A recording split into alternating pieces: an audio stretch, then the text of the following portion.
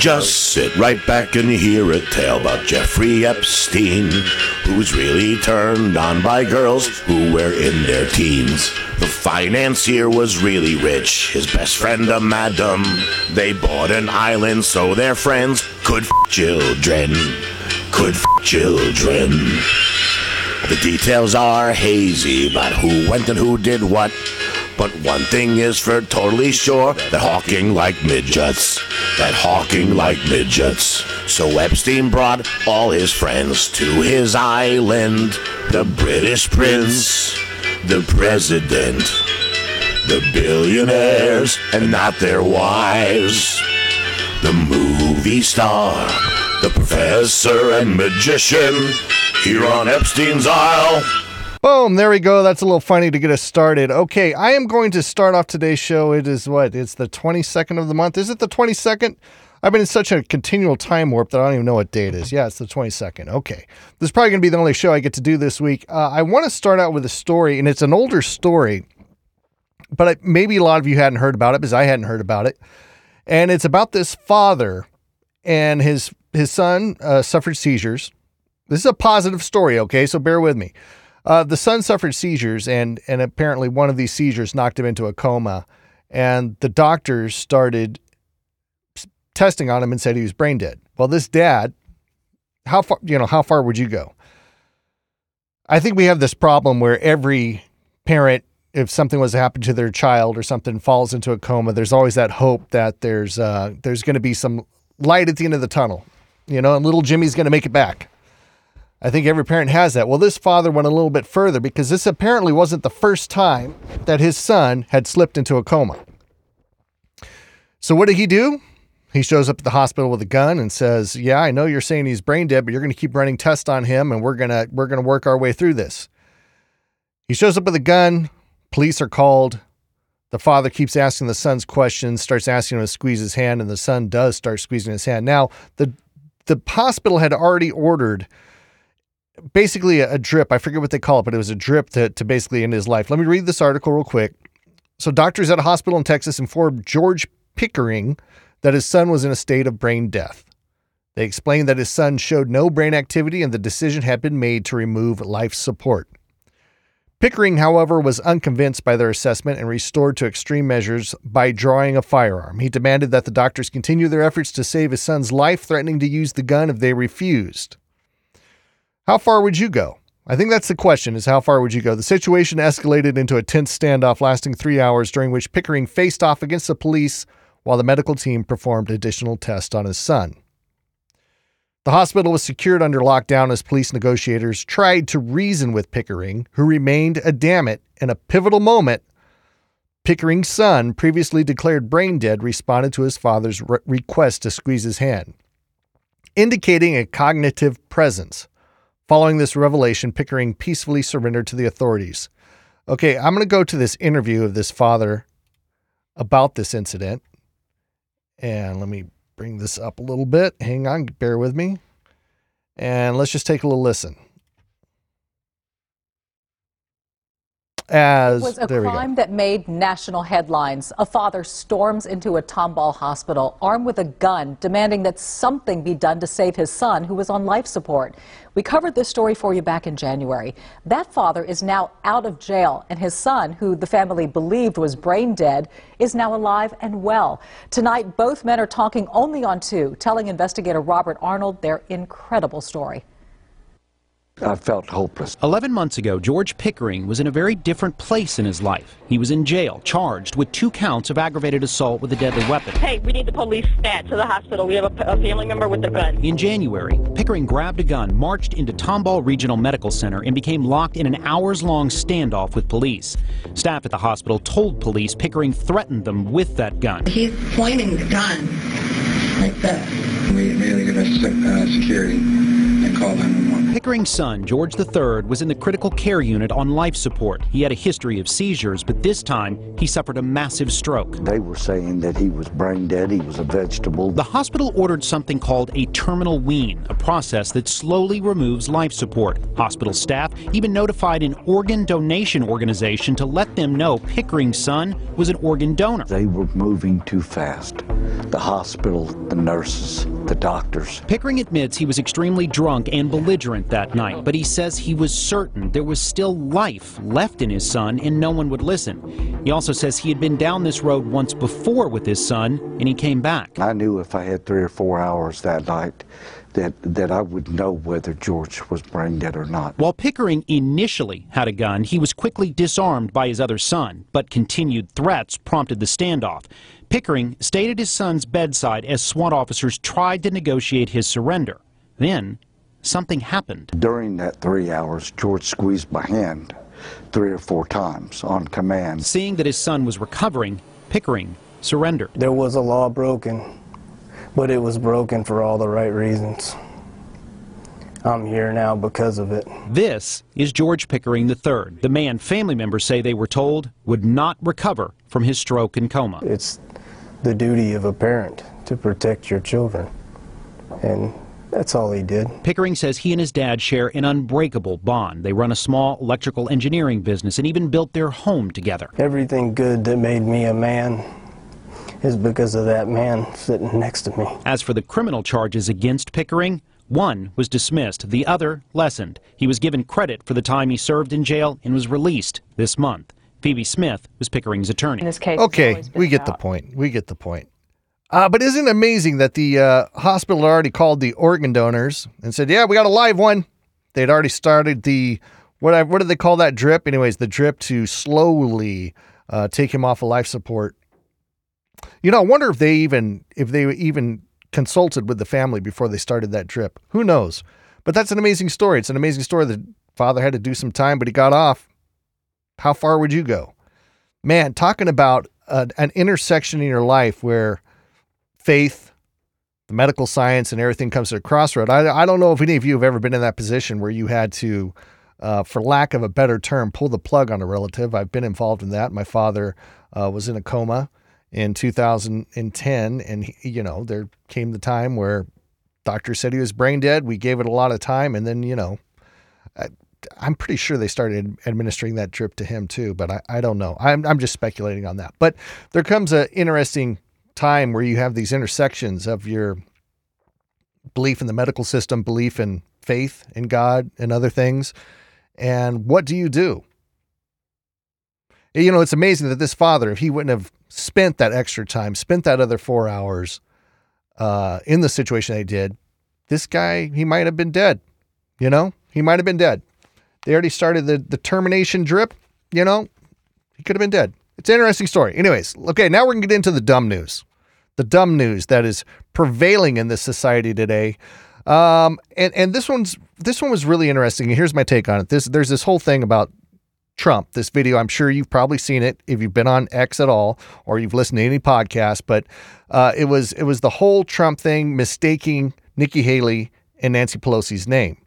But the funny thing about it is how the media responded to confirm that it's Nancy Pelosi. And I'll get to that in a second. First, let's take a little listen to what the Don had to say. Here we go. Let's play this real quick.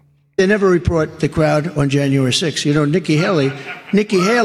Nikki Haley, did you know they destroyed all of the information, all of the evidence, everything, deleted and destroyed all of it, because of lots of things. Like Nikki Haley is in charge of security. We offered her 10,000 people. Okay, Nikki Haley. What he meant to say was Nancy Pelosi, behind the whole January 6th, whatever, debacle, okay? The funny thing is that the media, especially the mainstream media, immediately starts posting all these headlines where they are self-confirming. It was a flaw on Trump's part, but it comes out that it kind of worked in his favor because what do you see here? Salon Magazine, Trump credits Nikki Haley as being the person in charge of security on January 6th in New Hampshire flub. Okay, Rolling Stone, playing it a little safer after Trump aced cognitive test, he incorrectly blames Nikki Haley for January 6th. Well, here's the thing. If he's incorrectly blaming Nikki Haley, then who should it be? Well, the Daily Beast over here, let me get my face out of the way. Trump appears to confuse Nancy Pelosi and Nikki Haley at rally. Oh, so the Daily Beast says, you meant Nancy Pelosi. Nancy Pelosi was the one in charge. Haley questions if Trump is mentally fit after his confuser with Pelosi, blah, blah, blah. Anyways, mainstream media jumping all over it. and just kind of confirming. It's funny how a fluff like that can work out in the favor of the president. Anyways, if you've ever heard of Arabella Advisors, let me give you just a tad bit of background on them. Arabella Advisors, according to Wikipedia, is a Washington, D.C. based for-profit consulting company that advises left-leaning donors and nonprofits about where to give money and serves as the hub of a politically liberal dark money network. Now, that's according to Wikipedia. Okay, so this next clip I'm going to play of Trump, he's not making this up. It was founded by former Clinton administration appointee Eric Kessler. The Arabella network spent nearly $1.2 billion in 2020 and raised $1.35 billion in 2022. Okay, and some of the backers behind this are George Soros. Surprise, surprise, surprise. The guy that's been backing the destruction of this country for decades now. And so that's who the Arabella Advisors is. Now, this is what Trump had to say about it regarding Nikki Haley and one of her advisors. Here we go. Ordered that Nikki Haley, state director in New Hampshire. This is a very bad one. Listen carefully. Tyler Clark. Did anyone ever hear of him? He was a lobbyist for the 1630 Fund, which is managed by Arabella Advisors, which is the largest Democrat dark money network in the country and considered public enemy number one. That's who's managing her campaign. By who? I'm not too sure. Does that tell you something, perhaps? The 1630 Fund and the larger Arabella Fund, you know who that is? It's a network, and they're giving her a lot of money because they want her to win because they don't want to run. Hey, look, they lost in 2016. Okay, yeah. So it is interesting that one of her state advisors heading up a whole state is a Arabella, an extreme leftist organization that funds the agenda of the leftist elites. They're backing Nikki Haley. Interesting. A little bit interesting, maybe just a little bit. Are we connecting the dots? Are the dots too far apart? It's like, well, maybe the guy used to work for them. Maybe that doesn't mean they're necessarily funding her. A little bit of smoke, a little bit of fire. Let's see. Okay, so Trump was asked about Ron DeSanctimonious after, we all know that Ron DeSantis dropped out of the race and he's endorsing Trump. And Trump had this to say about using the term Ron DeSanctimonious. Okay. He just said, will I be using the name Ron DeSanctimonious? I said, that name is officially retired. Now, just personal opinion here. I hope to God that it's not Ron DeSantis that ends up as his VP. Why? I would like to see him get somebody a little bit more moderate, a little bit middle of the road to go in with him instead of, I would like actually to see him take an independent former Democrat like Tulsi Gabbard. I know I'm going to get a lot of flack for that. I would love to see Tulsi Gabbard, somebody that has a little more history with the military, female, minority, really smart. I would like to see him go that route. Or Vivek. Maybe Vivek. Vivek would probably be my second choice, but, let's just keep going.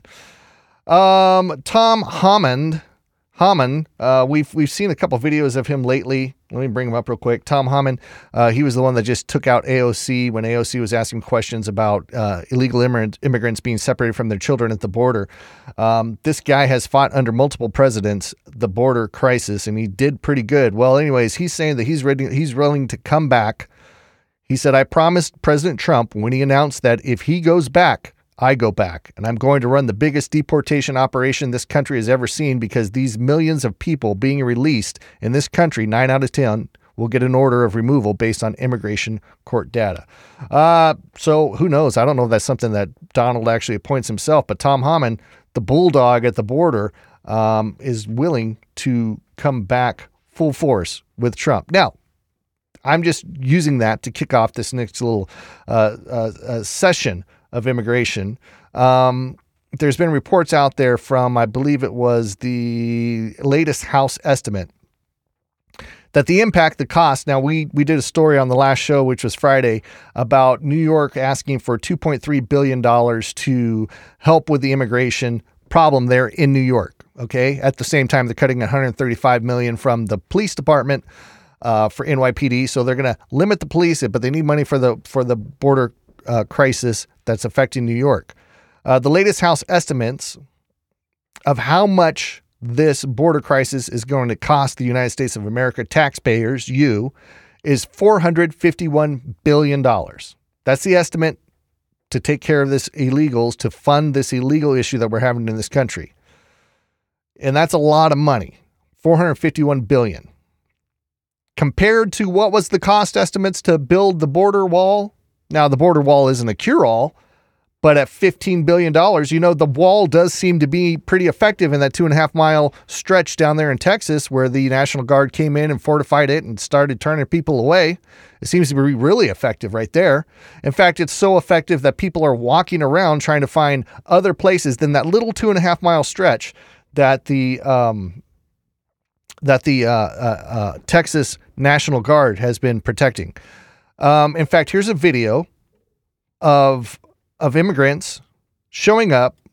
It's a reporter talking to them across. They're in the Rio Grande River on the other side of the fence, and it's a reporter talking to them, and they're straight up saying, "Hey, yeah, we're looking to go downstream a little bit to where the Border Patrol is at, so we can get welcomed arms and get our debit card and get all that other good stuff that we need."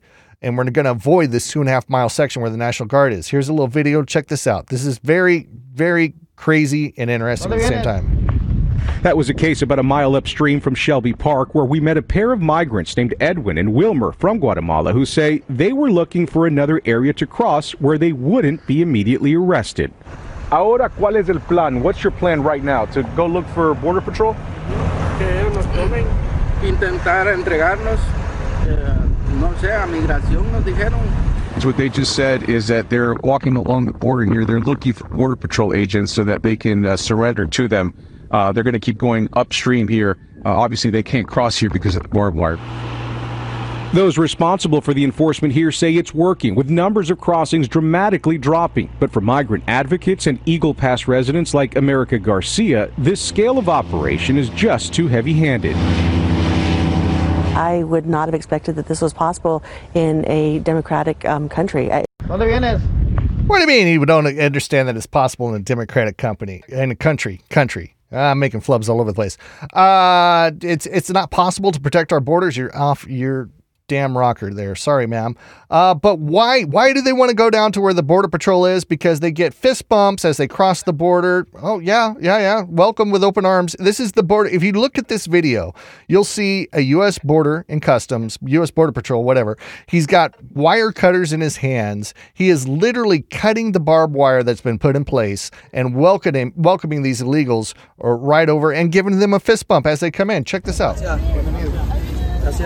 Boom, fist bump. Thank you. Okay. Here, Leo, one more time. Let's watch it. See right there? See the bolt cutters in his hand? Little fist bump. Boom. There. Congratulations. You made it. You made it. I don't know what kind of pathetic place this is, but that is just horrendous. It's horrendous. Now, everybody just assumes that this problem coming over the border is just a bunch of Mexicans coming out of Tijuana. No, it's not. It's not. If you look at the pictures down there at the border, it's people coming from all kinds of countries. And what are we opening ourselves up to? What are we opening up ourselves up to? I don't know. But this guy at the border, listen to the arrogance and this vibe that he has. And see if this is the kind of people that you want roaming our streets, undocumented, unfindable, in America. Just listen to him. By the way, if you are smart enough, you will know who I am. But you are really not smart enough to know who I am. But soon you're gonna know who I am. Very easy. Wow, very easy. The entitlement. No, believe me, I'm much better than that. The entitlement, guys. Wow. You will see soon.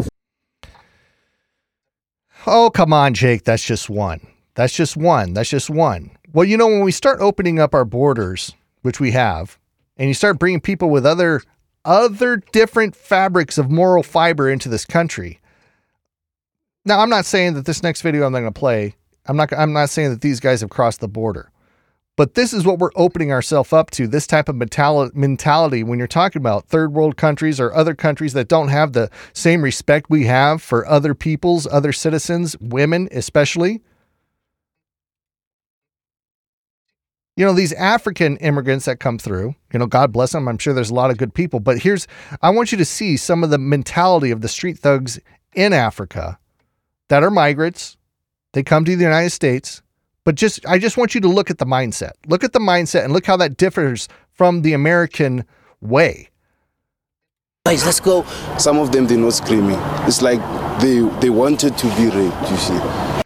Now, this is a reporter that's talking to these 3 African street thugs, rapists, and he's trying to get into their minds and ask them questions about what they do. And it's the routine, regular raping of women in the streets of Africa. She also grabs you, you see, no it's more like crying. She's enjoying it, you know, see. even though she isn't, but it's like she's enjoying it. Do you think it's right? Do you think it's right to rape? Yeah, it's wrong. Yeah, it's wrong. What about the consequences of what you're doing in terms of how that affects the person that's raped?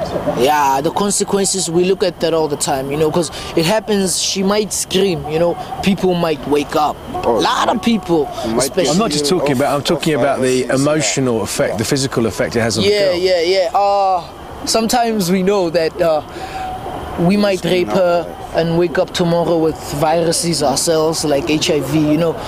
What about regretting what you've done to the girl? I also do regret about it, because if she fell pregnant, what will be that baby's father? Who will be that baby's father? But what about her personal feelings? Dumbfounded. Just dumbfounded. Now, I'm not saying that's what's coming across our border, but when we open up the border and we allow any Tom, Dick, and Harry to come over, what is preventing with people with this type of mentality from coming in across our border? It's not a scare tactic. I'm just pointing out that the straight reality of some of these people that could be coming into our country.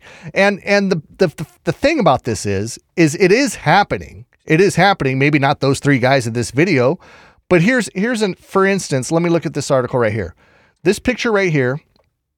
This is Pierre Lecard Emile, an illegal from Haiti. He was arrested for raping a developmentally disabled person. It does not state whether or not she was a United Airlines employee, but maybe that's in her future. But anyway, he raped a developmentally disabled person. He was released right away. And why is that? Because Boston is a sanctuary jurisdiction, and they refuse to work with ICE to detain him. Now, these are allegations that I'm finding on the X, the good old Twitter. It might not be true. It might be. I don't know. I'm just delving down the rabbit hole that is X to bring these stories to you as they happen. But if that is true, if it's more than an allegation, it's happening right here on our land. But the part about this that is just so confusing is that Boston, they know the guy raped, if this is correct, they raped a disabled American. And they won't even go after them because they're a sanctuary city and they won't deal with ICE. That is just amazing. And here's another case. Here's another case of a parent that had, I believe, a daughter raped by an obvious MS-13 tattoos illegal immigrant, and now they are suing. Just check it out. I want to know what is going on at the border. I had no clue what was going on before my daughter was brutally murdered and raped. But I do now. And I found the story is just so mind-boggling on how nobody at the border did their job and checked his background. All he had to do was make one phone call to El Salvador to know that he was an MS-13 gang member on the list. And it's just crazy how he got from Texas all the way to Maryland to being in the same trailer as my daughter. Yeah. Tammy, how are you doing? How do you think she's survive doing? Something like this? The only thing that I can come up with is that it's God is helping me along this path. I want everyone to know. Okay, so here we have a parent suing the government over a legal immigrant coming in, raping and killing their daughter. That's heavy stuff. Are we going to see more of this? Is she going to win? I'm curious to see if she actually wins and the government takes any responsibility whatsoever.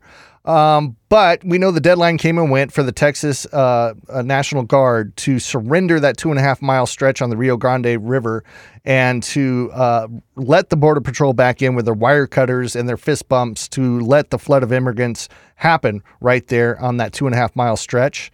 And here is some type of a reporter on the ground reporting on what Texas actually did. The Department of Homeland Security wants full access to Shelby Park, but the state of Texas is saying no way. They're actually doubling down, putting in this new concertina wire that is actually right on top and below of this anti-climb barrier. Look at this. So this is blocking people from climbing over these Connex boxes. It's a deterrent there that they've just put in place. And we can see right now across Shelby Park, it's very busy here as they do have state control right now. But you can see Border Patrol's right here with the boat in the water. So Border Patrol has not been restricted from the boat ramp. They've still been able to have access to the river and to be able to retrieve their boats as well. Now you can see that there is a big showing of Texas DPS and Texas Military Department along with Florida Wildlife Commission. That's because we have Texas DPS Director Steve McCraw over here as well. So like I said, Texas is doubling down right now, upping the ante, saying that they're securing the border where the federal government is failing. Okay, somebody get that girl a windscreen for her lavalier mic, for crying out loud. Don't get me started. So you notice that she said there that Florida Wildlife is there. In other news, it appears that Alabama, one of the smaller states, is also sending in some National Guard to help with the situation down there. In this article, it says here that 275 troops are being sent from Alabama to, so you got Florida, you got Texas, you have Alabama down there, all telling the federal government to F off. And I don't know. I hate to say it, but is this the seeds? Trump better get elected.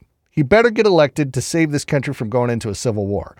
Because if this continues with Texas, Florida getting involved, Alabama getting involved, these other red states sending troops to help the southern border crisis in pure defiance of the feds, this could escalate into something that is not pretty at all.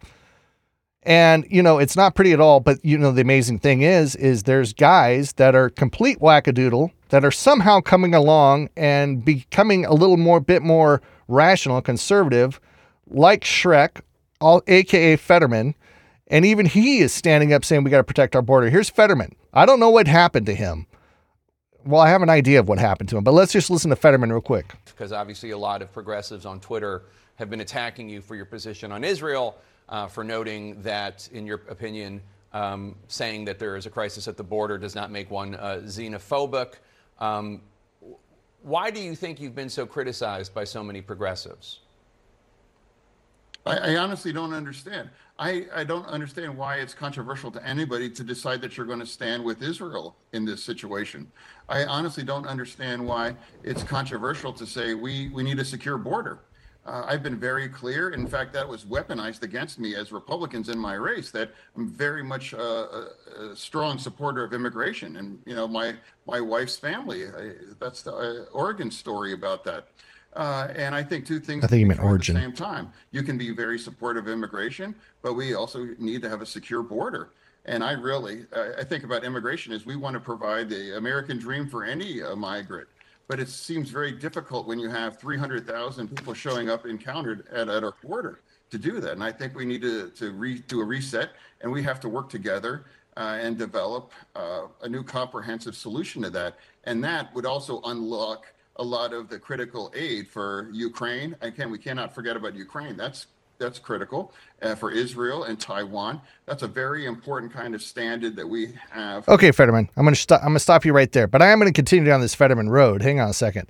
So Fetterman, he's standing up saying that we need to protect the border. He's also standing up and saying that he's feeling alienated by his party for his just common sense stance. Here he is. We played this the other day. Here he is taunting some Palestinian protesters outside of his office.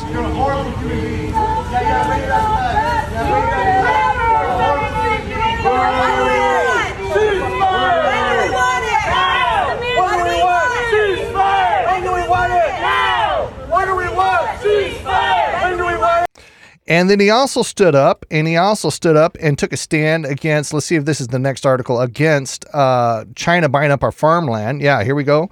Here's an article from the Post. It's Fetterman aligns with DeSantis on China, says Beijing should own zero farmland in the U.S. That's another very conservative idea. Here he is. Fetterman joins the GOP blasting outrageous U.S. steel sale to Japanese company. And then here he is. I forget what this one is. There's been so many. Steel is always about talking about the steel problem as well too. Senator John Fetterman joined Republicans in attacking the sale of U.S. steel for $14.9 billion. Okay, got it. Okay. So I have a theory here, and my theory here is that Fetterman, who had to underwent a stroke and he was really slipping there for a little bit, but he went under some extensive therapy. Here he is. It says, since his tragic stroke has reduced Senator John Fetterman to a childlike state, we thought some therapy play with my patented puberty blocks might be beneficial. So here's Fetterman receiving his therapy. He also said that he received therapy for depression. He took a little break out of his seat to go to depression therapy. And this is my conclusion of all of this, is with proper therapy and proper care, even the most whacked out liberal can come to their senses and have a conservative revival. It proves that liberalism is a disease that can be cured with modern science and medical attention. That's my opinion, and I'm going to stick to it. Yeah, nobody wants to hear that. Okay, so now we're going to get into the trans woke news that's going on. We know that we just had a male that just dominated a woman's golfing event, and here we go. This is just a little funny to get us in the right mindset before we go down this journey. Here we go. Well, I'm a women's boxer now. Did you hear the good news? USA Boxing just announced that men can box in the women's division. That's right. I can just punch women in the face now, and everyone's all right with it. Well, not just any man can compete in the women's division. Only men who lack the mental stability to not understand what their actual gender is. Like me. Because if you're going to have men committing violence against women, I think mentally unstable men are the safest ones to do it. I've been boxing for 20 years now. I took it up when I was a kid. Oh, I should also tell you, I'm a woman now too. I took that up last week. USA Boxing says the purpose of this policy is to promote fairness and safety for all boxers. Thank you, USA Boxing. I do need more safety and fairness in my women's sporting endeavors. Hell yeah. Okay, so here we go. Let's delve on down this little rabbit hole that's all over X and Twitter today, and it is regarding the transgender golfer Hailey Davidson. Hailey Davidson wins women's tournament, increasing chances to LPGA qualifier. A transgender golfer with dreams of making it to the LPGA Tour has won a women's tournament in Florida, which improved her chances of earning herself a spot in the qualifying tour. Hailey Davidson is 30 years old, came out on top at the next Women's Classic on January 17th at the Mission Inn Resort, Club 35. Now, here's a picture of the beautiful Hailey. Okay. Well, John Daly had something to say about this, and that was surprised me not, right? John Daly commented on the transgender playing on the LPGA Tour, saying, I would have won 100 tournaments if I threw on a skirt and called myself a tranny. That dude is as feminine as a Ford F-150. I mean, little feminine? No. Let me find another picture. There could be some femininity. No, just no. No, there's nothing feminine at all. There is no word to say whether or not that this person, what was her name again? Notice how woke I am responding to her as her, Hailey Davidson. No word of whether or not Hailey's dick counts as a club in the bag, according to LPGA rules, etc. That's just sad. I shouldn't say that. That's not woke at all. But let me say this. Okay. We have this problem in women's sports, right? The extreme left, the wokies, they refuse to refer to women as women. They refer to them as natural or childbirthers, right?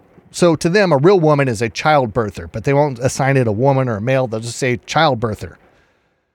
Okay, well, if that's what the woke calls a real woman that can give birth to a child, let's entertain this thought for a second and let's play along with it. My proposal is this.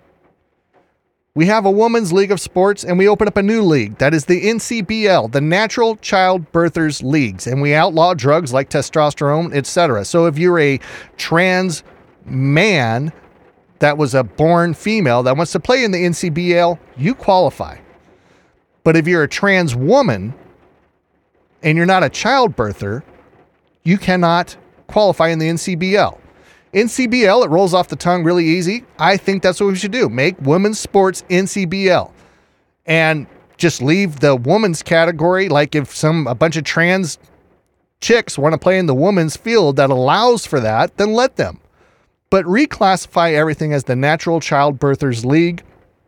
Outlaw testosterone, which is a performance-enhancing drug to begin with. And let's just start fresh. And as far as the whole bathroom issues and the locker rooms and all that other kind of stuff, well, we know most facilities have two bathrooms. Old construction, new construction, they have all gender rooms and all this other kind of stuff. I'm talking about old constructions. I'm talking about teenage girls in the locker room where trans males come in there and bad things happen. Oh, Jake, you're making that up. Bad things don't happen. I'll get to that in a second. I think for that situation, if we want to make a law about it, if we want to make something official, okay, everybody that has 2 restrooms, one be an NCBL bathroom, a Natural Child Birthers lounge, lavatory, NCBL bathroom, and then make the other bathroom all genders. I think if somebody's going to take a hit on this, I think it's the male gender that needs to take the hit on this. And if they trans females want to come into our restroom, stand at the urinal, take a shit with us, I don't care. I would rather have these individuals in the male side of things than in with the little girls.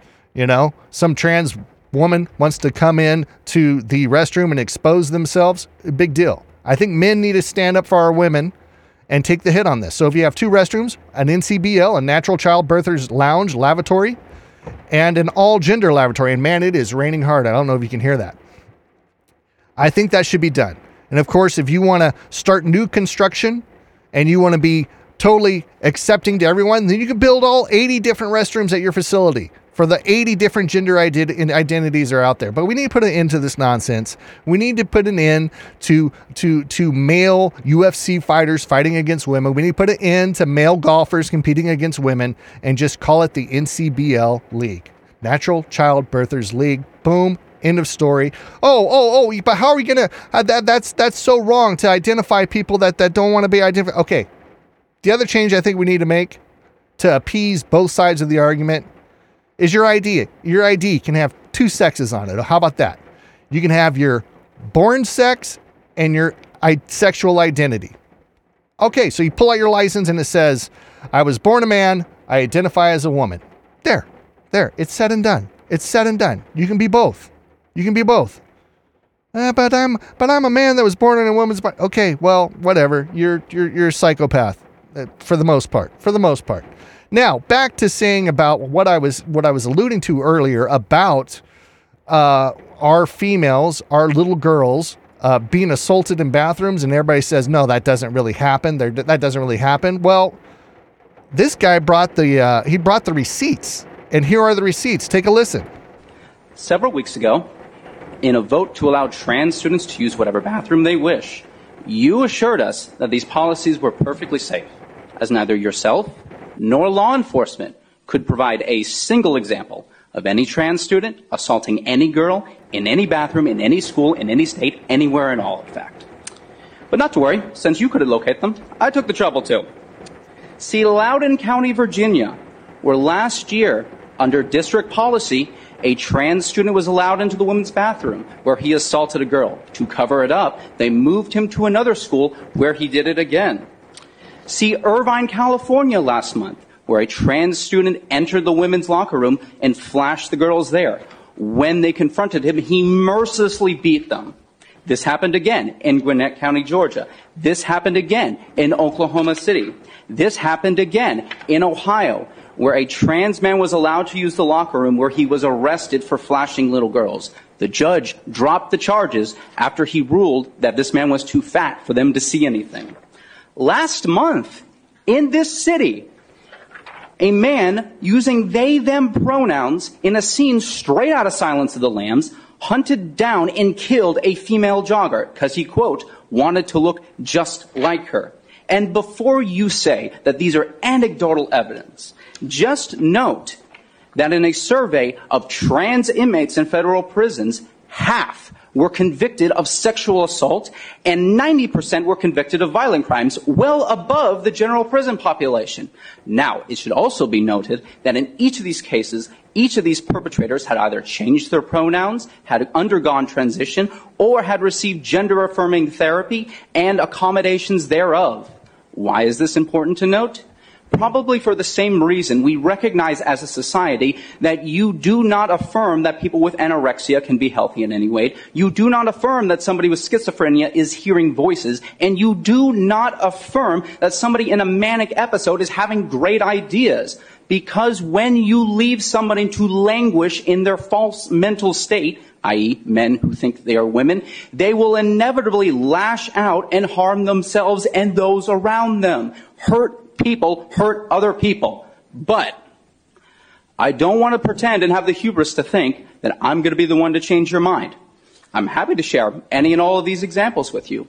But you will most likely leave here tonight believing that men can become women, affirming care works, and that you made the right vote.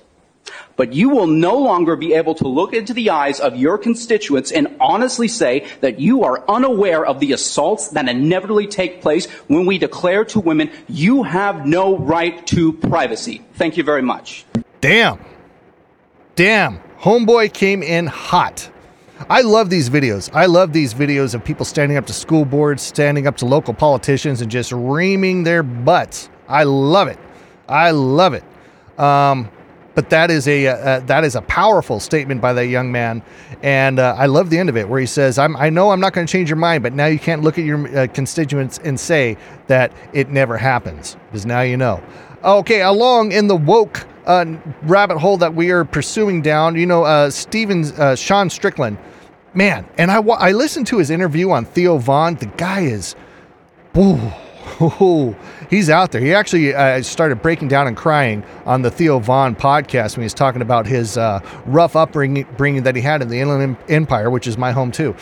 He lived out there in Temecula. But Sean Strickland, he's becoming the poster boy for Canadians that are fed up with Trudeau and fed up with all the nonsense that's been happening in Canada. And even though he's a little outrageous, he is definitely outrageous. If you listen to the Theo Von interview with Sean Strickland, it's cringe.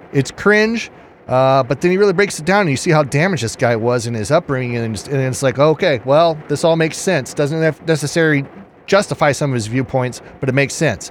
Well, anyways, this was in Toronto, and I'm sure you've seen this. If you haven't, here it is.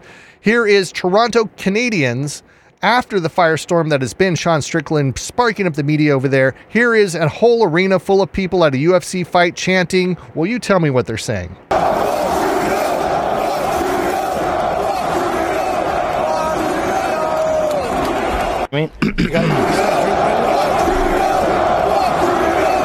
Fuck Trudeau. Was that the UFC? Yelling, fuck Trudeau. Love it. Love it. Yeah. That guy's Canada, a piece of shit. Canada, get your shit together. Come back. Come back to what you used to be. Boom. Yeah, it's amazing what, a few statements from one guy, how he can start moving and empowering other patriots, Canadian patriots, to speak out. And then Dana White, of course, now this is one of the smartest statements I think I've ever seen from Dana White. Dana White was being asked, well, basically, how come you don't put these guys on a tighter leash, guys like Sean Strickland? And here's his response in the fire and the passion in his soul as he was delivering this response. I love this too. Here you go, Dana White.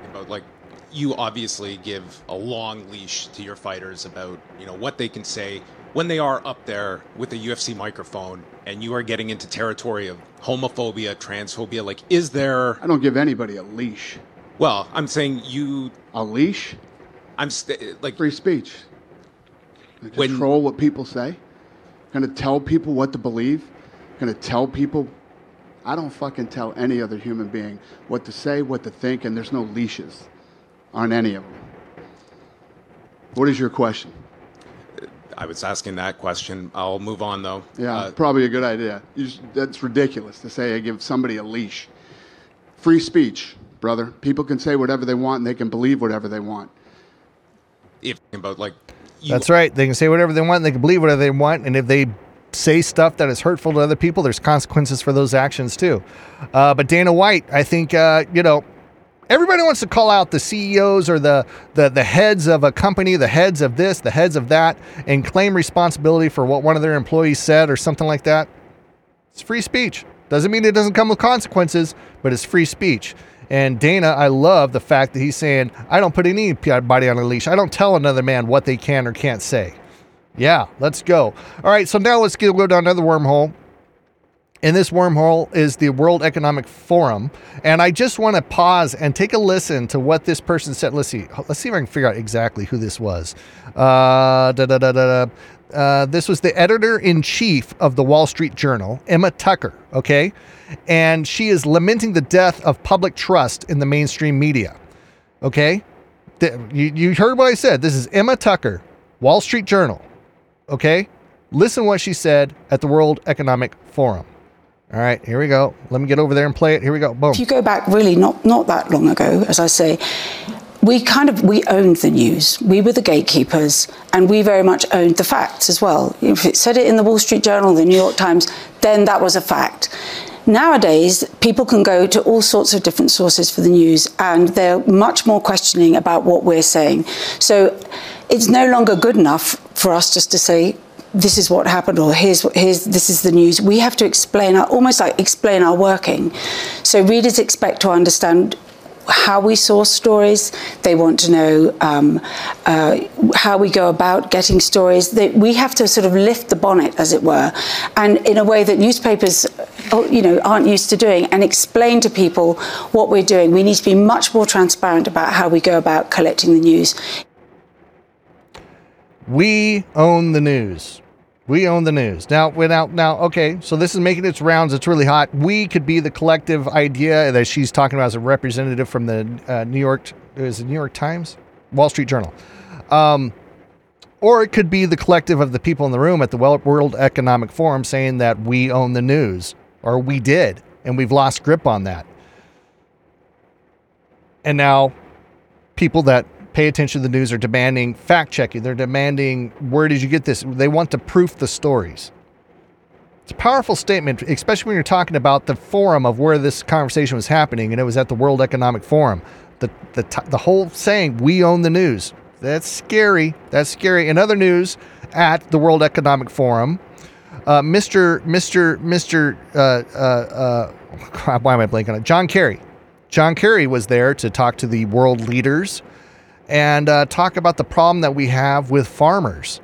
Now, we've seen this whole outrageousness that's happening over in Europe and Germany, et cetera, where the farmers are totally standing up and they're running the streets of Berlin because Germany is cracking down on them with legislation that makes it impossible for them to grow the food that fuels our country, the people of our country. Well, John Kerry, I think he wants to bring a little of that stateside. And here is John Kerry talking about farmers and how we got to do something. We got to do something. Here we go. Agriculture contributes about 33% of all the emissions of the world, depending a little bit on how you count it, but it's anywhere from 26 to 33. And we can't get to net zero.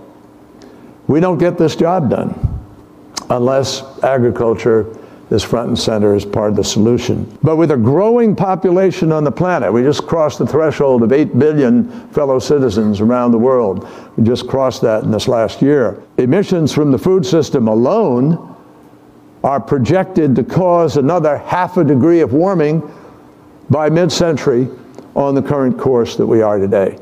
A 2-degree future could result in an additional 600 million people not getting enough to eat. And you just can't continue to both warm the planet while also expecting to feed it.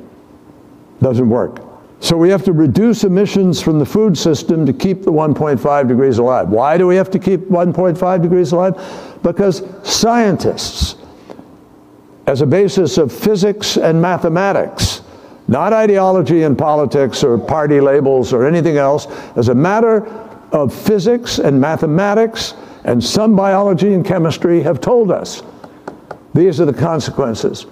And we already see it happening. And almost everything they've predicted for 30 plus years now is coming true, but the problem is it's coming true faster and bigger than was in fact predicted. All right. Okay. So Mr. Kerry, and I can't help but forget that this guy is married to a Heinz, right? Heinz teams up with Kraft a lot. And I'm wondering, so what is the motive of this guy, right? So we all know that when it comes to farms and everything, the number one CO2 emitter that it keeps coming up is bovines, cows, right? Well, I think this guy, John Kerry, he might have a little alternative interest in this. And the reason why is his wife's company, Kraft Heinz, look at this article. Kraft Heinz selling its natural cheese business to French dairy company for $3.2 billion. So they're getting out of the natural cheese business, shutting down the cows that they were responsible for and selling it over to the French. Now, the crazy thing about this is this John Kerry speech just went viral. And I had another article that I found last night that's been taken down. And what it was an article saying that Heinz and Kraft are doing major funding into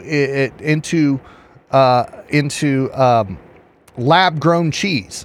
So they sold one business for $3.2 billion to the French while they're opening up labs and creating lab-grown cheese. Now, miraculously, since this video of Kerry going viral, that article had been taken down. It was in Political Food or something like that. I don't know if I can find it again. I'm not going to try and do it right now, but just do some Google stuff up there. You can still see the headline where the article popped up, but you pop on the article itself and it's been dismantled, taken down, going away. So we're kind of in that, and we're kind of going down that conspiracy vein with Mr. John Kerry and his attack on the farmers.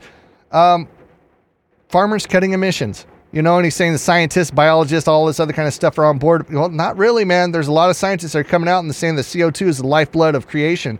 If you know any drug dealers that grow a lot of weed, the one thing that they'll put in their grow houses to make sure they have a bountiful crop is CO2. CO2 feeds a lot of these growth in natural society. I'm not an expert on it, but there's been, Tucker Carlson had that Asian scientist on that he was just calling the whole CO2 thing just the biggest hoax that's ever existed. And he said that there's been peaks in our history where CO2 was 1,300% higher than it is now. Conspiracy. Let's go. So also, and we're still in that World Economic Forum vein, the Croatian, what is his name? His name is Mislav Kolakusic. He's a Croatian lawyer and politician who has been a member of the European Parliament for Croatia since July 2nd, 2019. Well, he had some interesting things to come out and say about the World Economic Forum. This wasn't at the World Economic Forum. This was at the UN space. A UN politician space where he was speaking.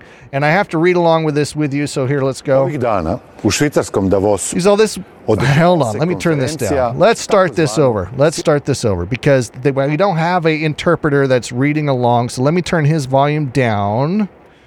Okay, and it's going to be a little awkward, so bear with me because I have to read the captions, assuming that they're correct. He's all, this week, a meeting of the so-called World Economic Forum, the world's most dangerous international association, is being held in Davos, Switzerland. The association consists of corporations, billionaires, lobbyists, and politicians elected with their money, and its founder is the notorious Klaus Schwab.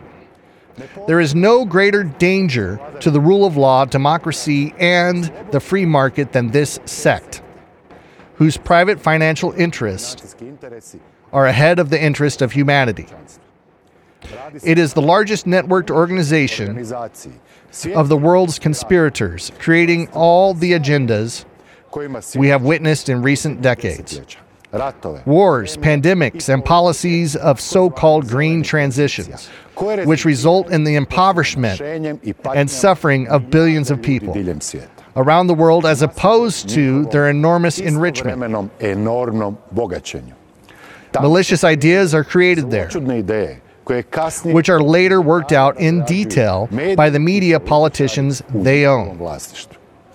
This group itself states that the globalized world is best governed by self-selected multinational corporations and governments and civil society organizations. Their idea is we choose ourselves. We do not participate in democratic elections, but we rule. Should anything be added to that, the World Economic Forum is by definition the largest creator of corruption in the world. A place where those with thousands of billions of euros meet those who wield political power in countries all over Europe and the world. Every year, dozens of heads of state attend Davos to receive orders that they must carry out in the coming period, which they are happy to do because they know that without this sect, their political career would not even exist. Boom. Boom. Kind of sounds like Alex Jones, doesn't it? Kind of sounds like the same theories that have been going on for conspirators for so long, but this is a Croatian politician standing up and calling the WEF out, the World Economic Forum, as he sees. Crazy stuff. Crazy stuff that the World Economic Forum had, like the president of Argentina. They had that president from that Heritage Foundation really coming in to talk crap on them to their faces. It's a weird move. It's a weird move. Definitely a weird move.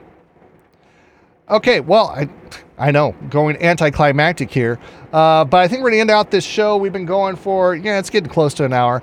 And one just thing that I wanted, there's a bunch of COVID news. I didn't even get into it because I think I want to wrap it up because of time constraints, because I don't want to bore you too long. But this is one video that also, it always bears repeating, and I'm going to close out on this. And I'm not going to talk about COVID, but I am going to talk about this. I'm just going to play this video about vaccinations. Here you go. Take a listen, and we're going to end out on this. How many children or people are totally unvaccinated? Is that where do you find? Is it just the parents that stepped up and said? I would think that's a very small percentage because so many of us blindly followed, the recommendations to vaccinate children. Yeah, it's less than 1% of the public. So the Amish are a perfect example of a large group of people who are largely unvaccinated. And there's no we can't find an autistic kid who was unvaccinated. It's very, very rare in the Amish community, very, very rare. You won't find kids with ADD, with autoimmune disease, with panda pans, with epilepsy. You just don't find any of these chronic diseases in the Amish. And the U.S. government has been studying the Amish for decades, but there's never been a report out to the public. The reason, of course, is it would show that, if you don't follow our guidelines, you're going to end up healthier. That's why there's no report after decades of studying the Amish. There's no report because the report would be devastating to the narrative. It would show that the CDC has been harming the public for decades and saying nothing and burying all the data.